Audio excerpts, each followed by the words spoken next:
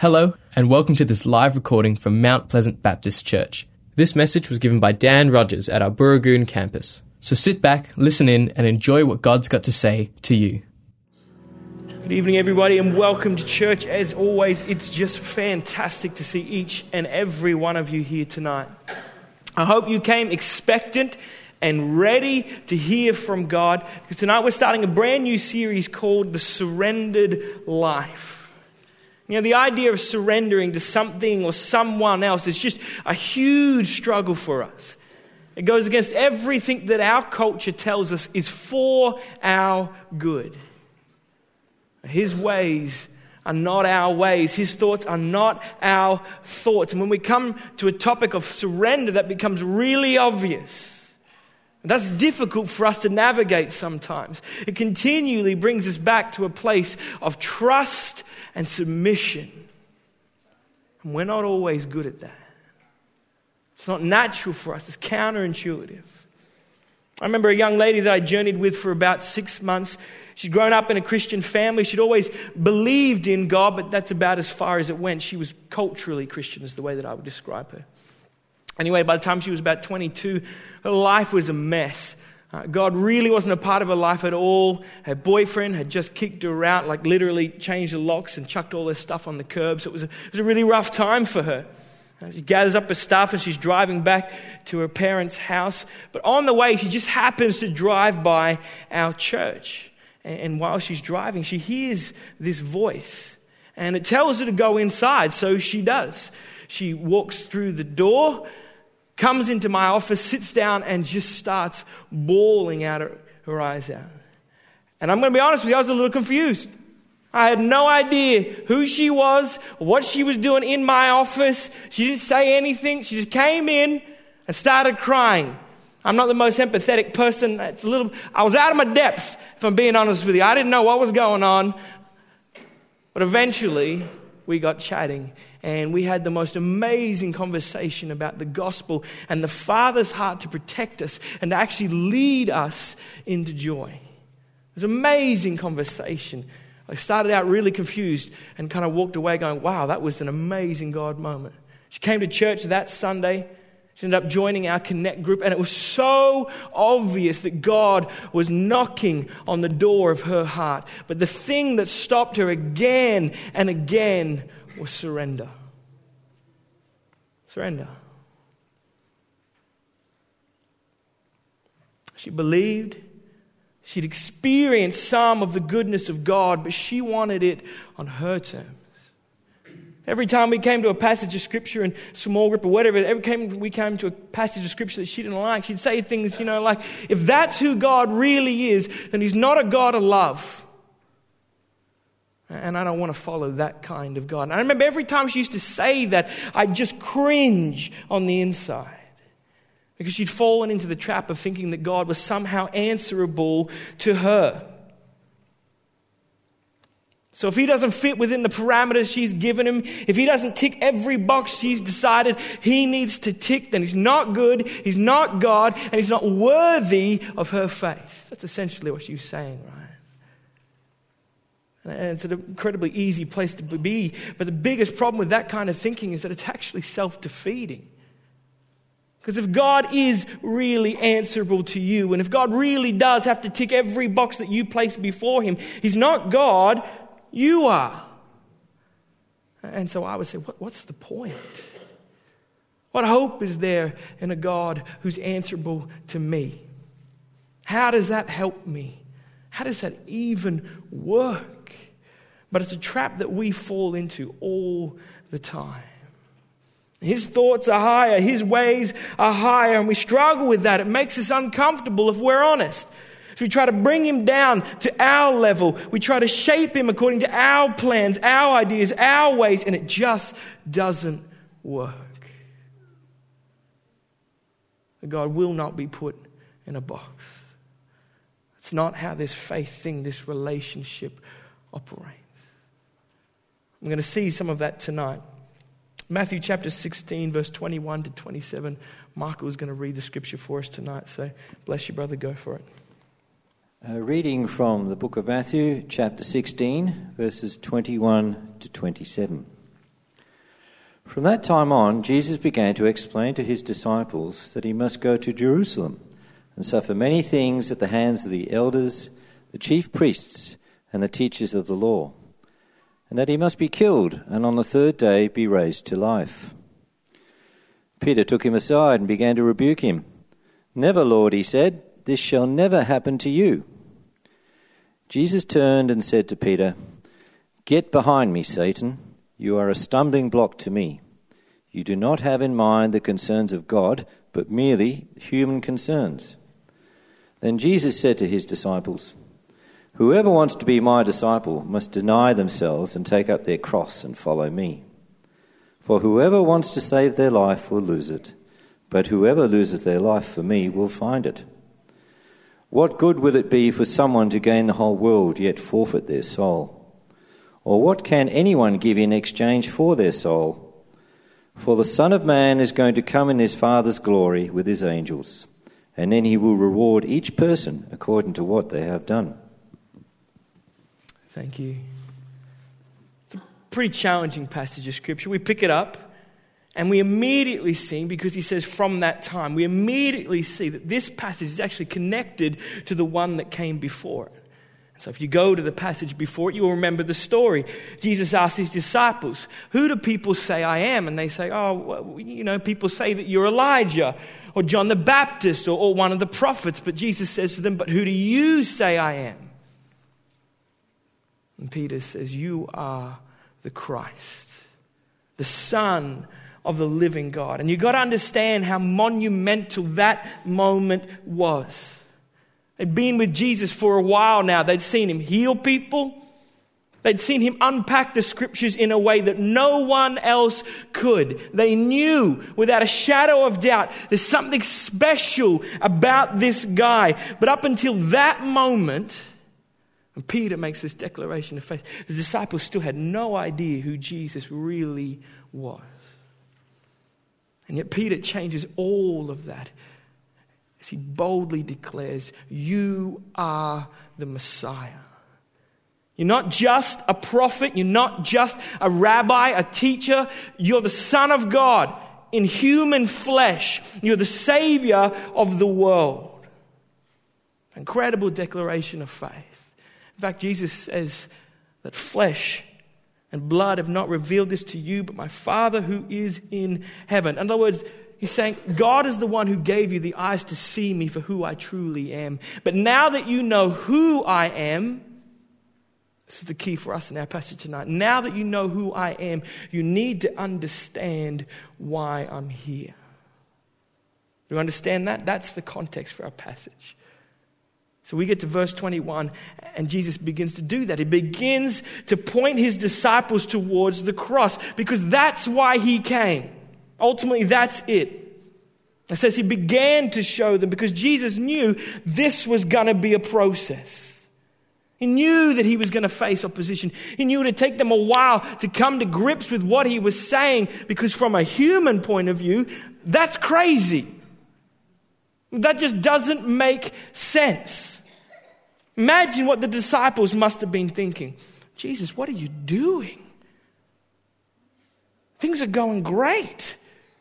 People are coming from everywhere. They want to crown you king.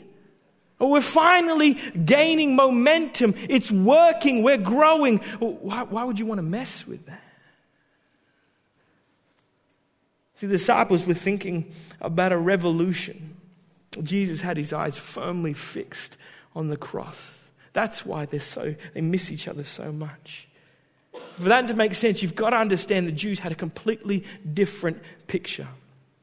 If they thought that the Messiah was going to come as a conquering king, they thought the Messiah was going to overthrow the Romans and return the people of Israel to their former glory. It'd be like David all over again. That's the picture they have in their mind. That's what they're expecting when they think the Messiah is coming. And Jesus is saying, nope.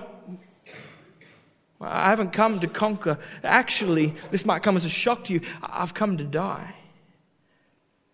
You're thinking about an earthly kingdom, but I'm here to build something that'll last for eternity. I'm here to set the captives free, and I'm not going to do it with a sword. I'm going to do it on a cross. That's just some serious out-of-the-box thinking right there.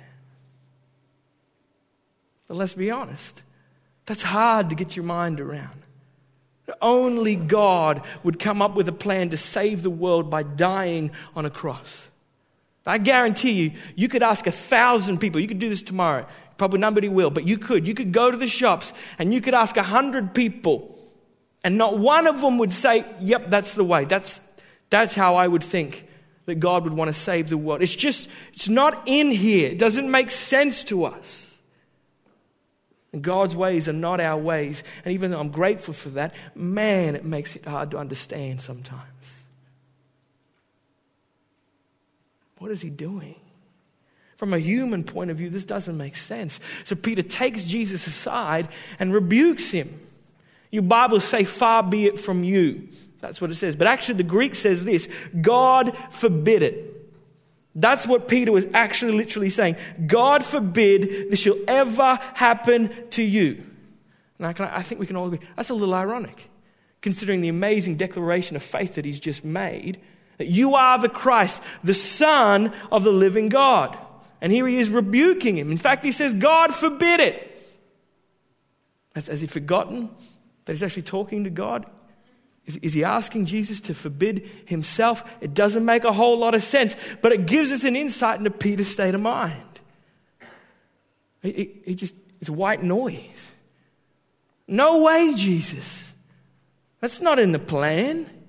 You're going to be king. You're not going to suffer and die. I mean, how are you supposed to overthrow the Romans from a cross? It's not working for me.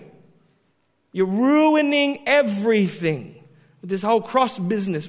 No, thank you. We don't want any of that.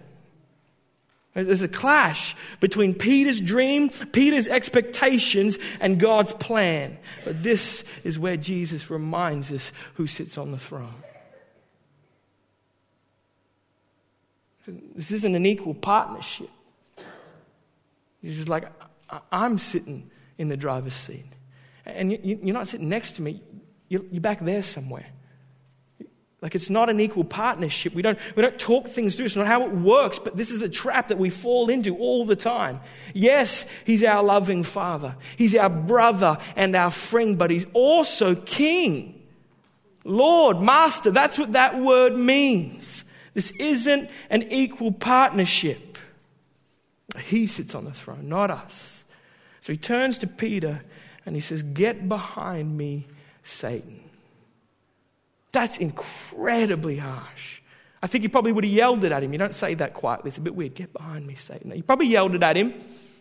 But it's incredibly harsh. He's saying, I don't even want to look at you. Just go somewhere where I can ignore you. That's what he's telling Peter. Go somewhere where I don't even have to think about you. Incredibly harsh. You're pursuing the things of this world. Your mind is consumed with the here and now. And if you want to follow me, then you need to know that my kingdom is about more than that. Jesus is saying, I'm about more than that. It's confronting. It's changing their whole way of thinking. A picture of what Jesus was here to do. His purpose. You know, as a prepping for this, it got me thinking. Because we read stuff like this, and often it's Peter who jumps out and says incredibly stupid things, right? Sometimes he says really great things as well, like you're the Christ, the Son of the living God. But mostly it's just dumb things like this, where he's trying to rebuke God. It's easy to read this and just to want to absolutely smash Peter. But I think, how often would that be us? How often are we standing as a hindrance to God? Because that's what he says, you're a hindrance to me. How often are we standing as a hindrance to God? Because like Peter, our minds are consumed with the here and now. How often does Jesus say that about us, but we just don't hear it? If we're honest, it's really hard not to get sucked in by the world. Really hard to not let your mind be consumed with the here and now, the things of this world. I was on Facebook during the week. Doesn't happen all that often, but every time it does, it usually ends up in a sermon. Anyway, so I was on Facebook and a friend posted that he got himself a new phone. And by new phone, He bought himself an incredibly old phone. It's a brick. It's a Nokia 3310. Does anybody know the good old faithful Nokia 3310? Simon, you know it. You're like 60. You know it. Don't lie to me. He knows it, all right? He knows. Wonderful phone. You listen to me? Wonderful phone. They literally last forever.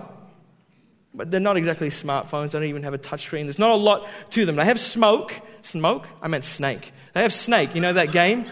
It's an amazing game. That's about it. That's all they have, right? So my friend posted, he's got this new phone / old phone, but his post was all about how he was surprised about how insecure he felt.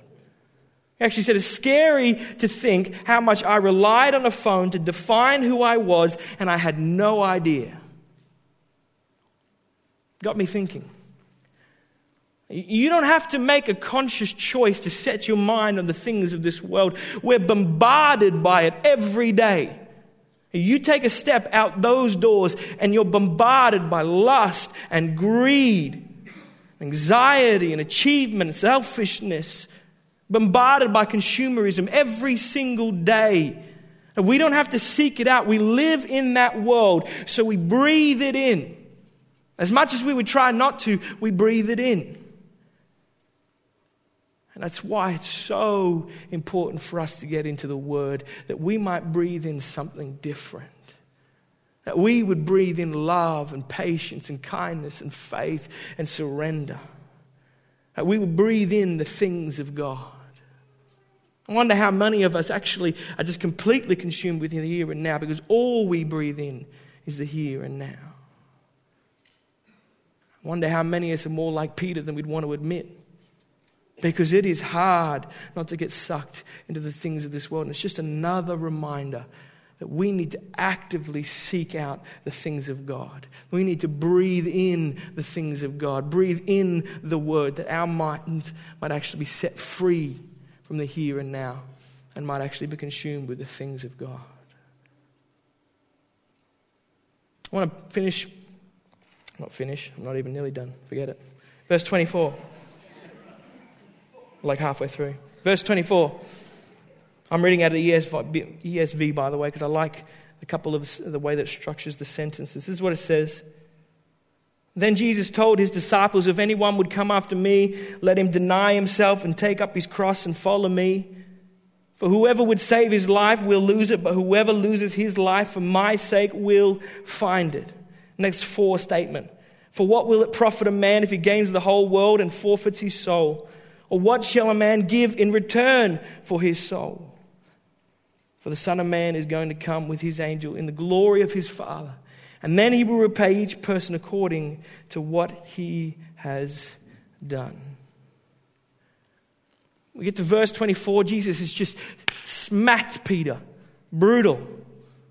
Then he turns to the rest of his disciples and he wants to make sure that everyone is on the same page. I'm going to the cross. So if you want to follow me, you need to know that's where we're going. What it means. The door's open for anyone. I love the fact that it's an open invitation, but Jesus is saying, you got to understand, this is a road of suffering. That I came not to be served, but to serve and to give my life as a ransom for many. So you want to be my disciple, you need to know that's what you're following me into. I mean, Jesus couldn't be any clearer. It's why it baffles me that things like the prosperity doctrine get any traction at all. I wonder how they match that up with this verse. What in this makes you think that if you come to Jesus, he'll magically make everything awesome? Like seriously, where does it say that? Why would we think that suffering is somehow below us? Jesus makes it so clear. There is nothing in this that points to a cozy, comfy life. He's inviting us to follow him into death. That's Jesus' invitation. Paul says it's no longer I who lives, but Christ who lives in me, because that's what it means to deny yourself. It's not about me anymore. I'm living for something more. I'm living for Jesus. It's not about my dreams and desires. I've let go of all of that so that I might pick up my cross and follow.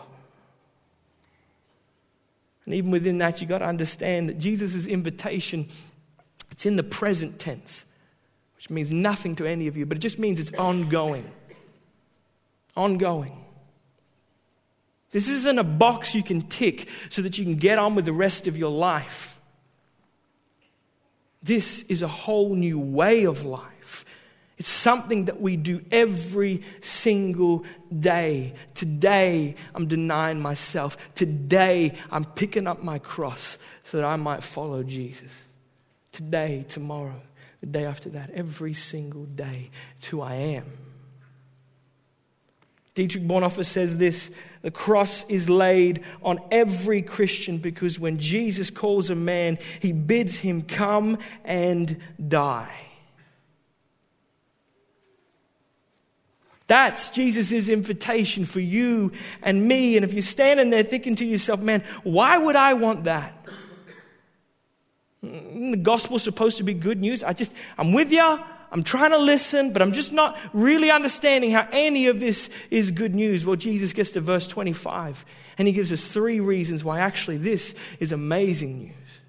3 statements beginning with the word for that reorientate our thinking and that help us understand how this is for our good. He says, for whoever would save his life will lose it. Whoever loses his life for my sake will find it. That's the first one. Here's where it gets a little tricky. We live in a world that says that happiness is everything.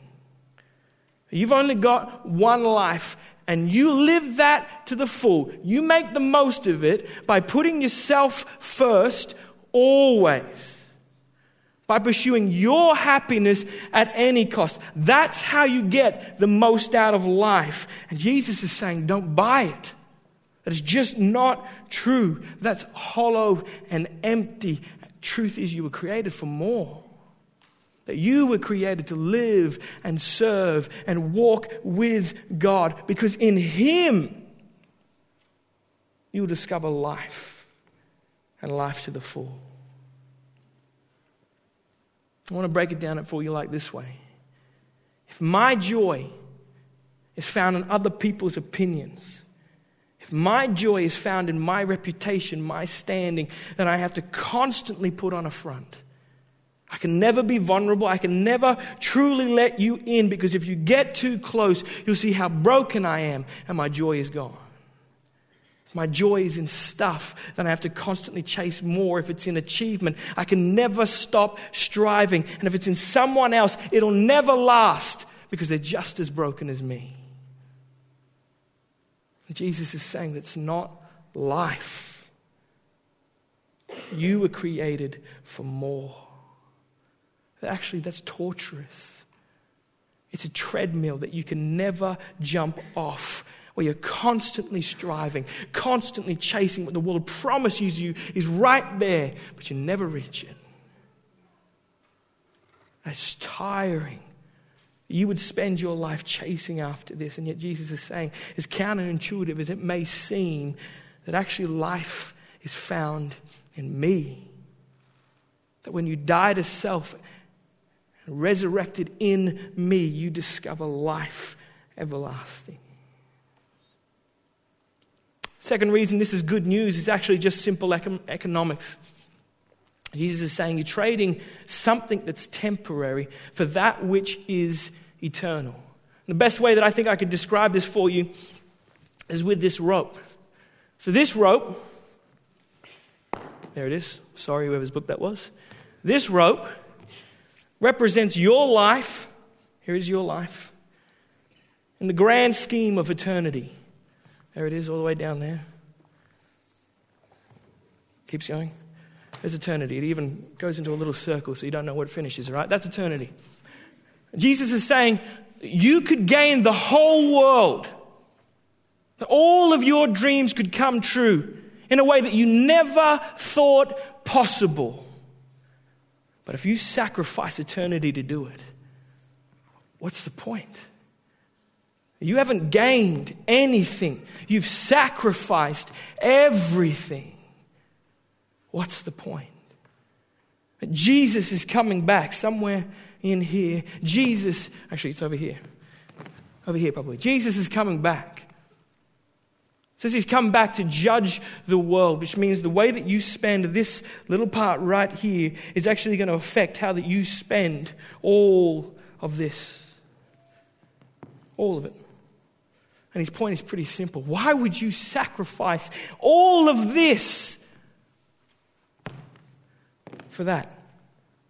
So that this might be just a little comfier, a little easier, a little more to your liking, a little more of what you want. That you would be free to sit on the throne. Why would you sacrifice eternity for this? Well, it's not going to give you true life anyway. Or you're going to spend all of it striving for something the world cannot give you. And you would be willing to sacrifice all that I'm willing to give you for that. That is stupidity. It is a blindness, the likes of which you cannot imagine, that you would sacrifice eternity for this.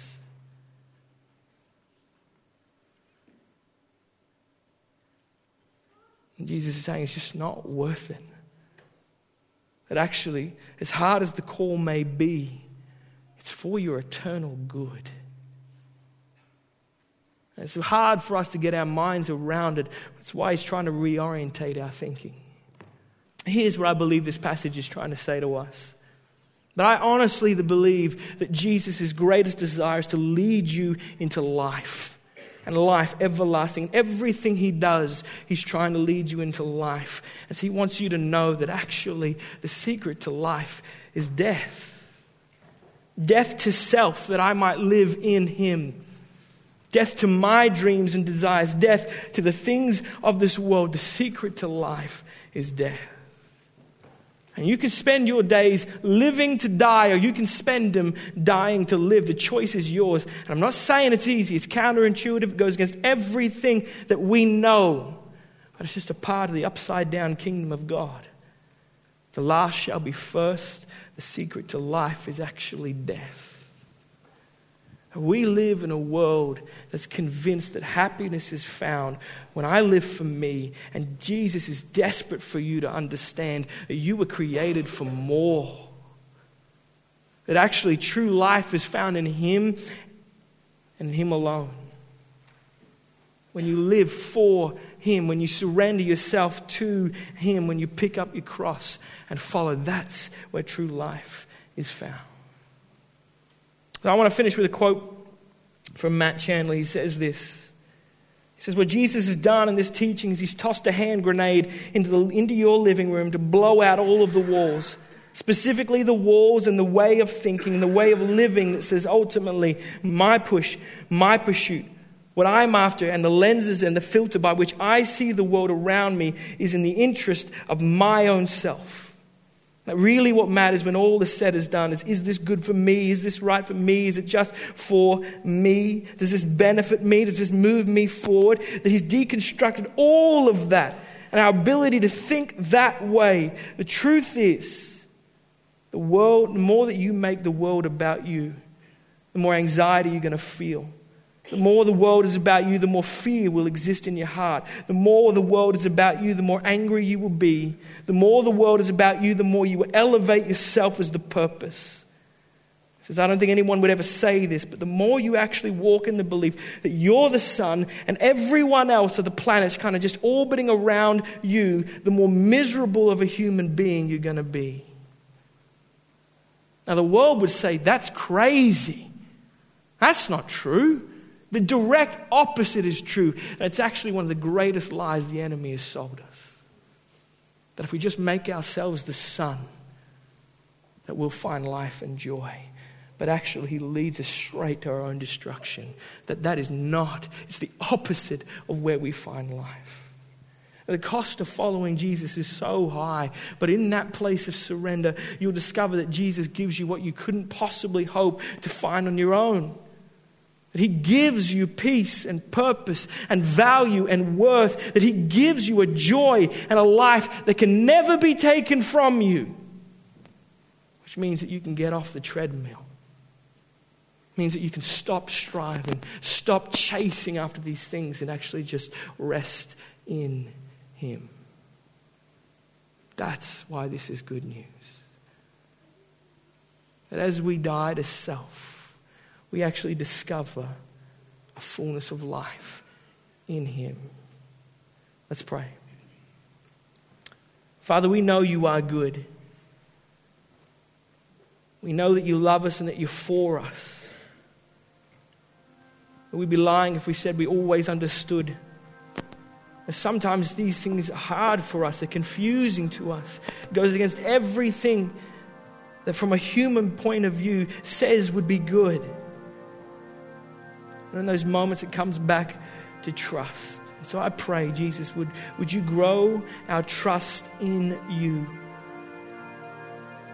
Prove Yourself to be faithful, that we might take a step of faith despite everything that our humanity is telling us, and that we might actually surrender ourselves to You. And we put our hope in You and pick up our cross and follow. Father, we don't want to buy into the lies of this world, that happiness is found here when we put ourselves first, but it's so hard not to get sucked in. So I pray, Jesus, give us the eyes to see. May we not be spiritually blind. May we not sacrifice eternity for the here and now. Give us the eyes to see everything that You have for us. The life You have as a gift that you're just so willing to give. Help us to trust and surrender. We pray for this in the precious name of Jesus. Amen.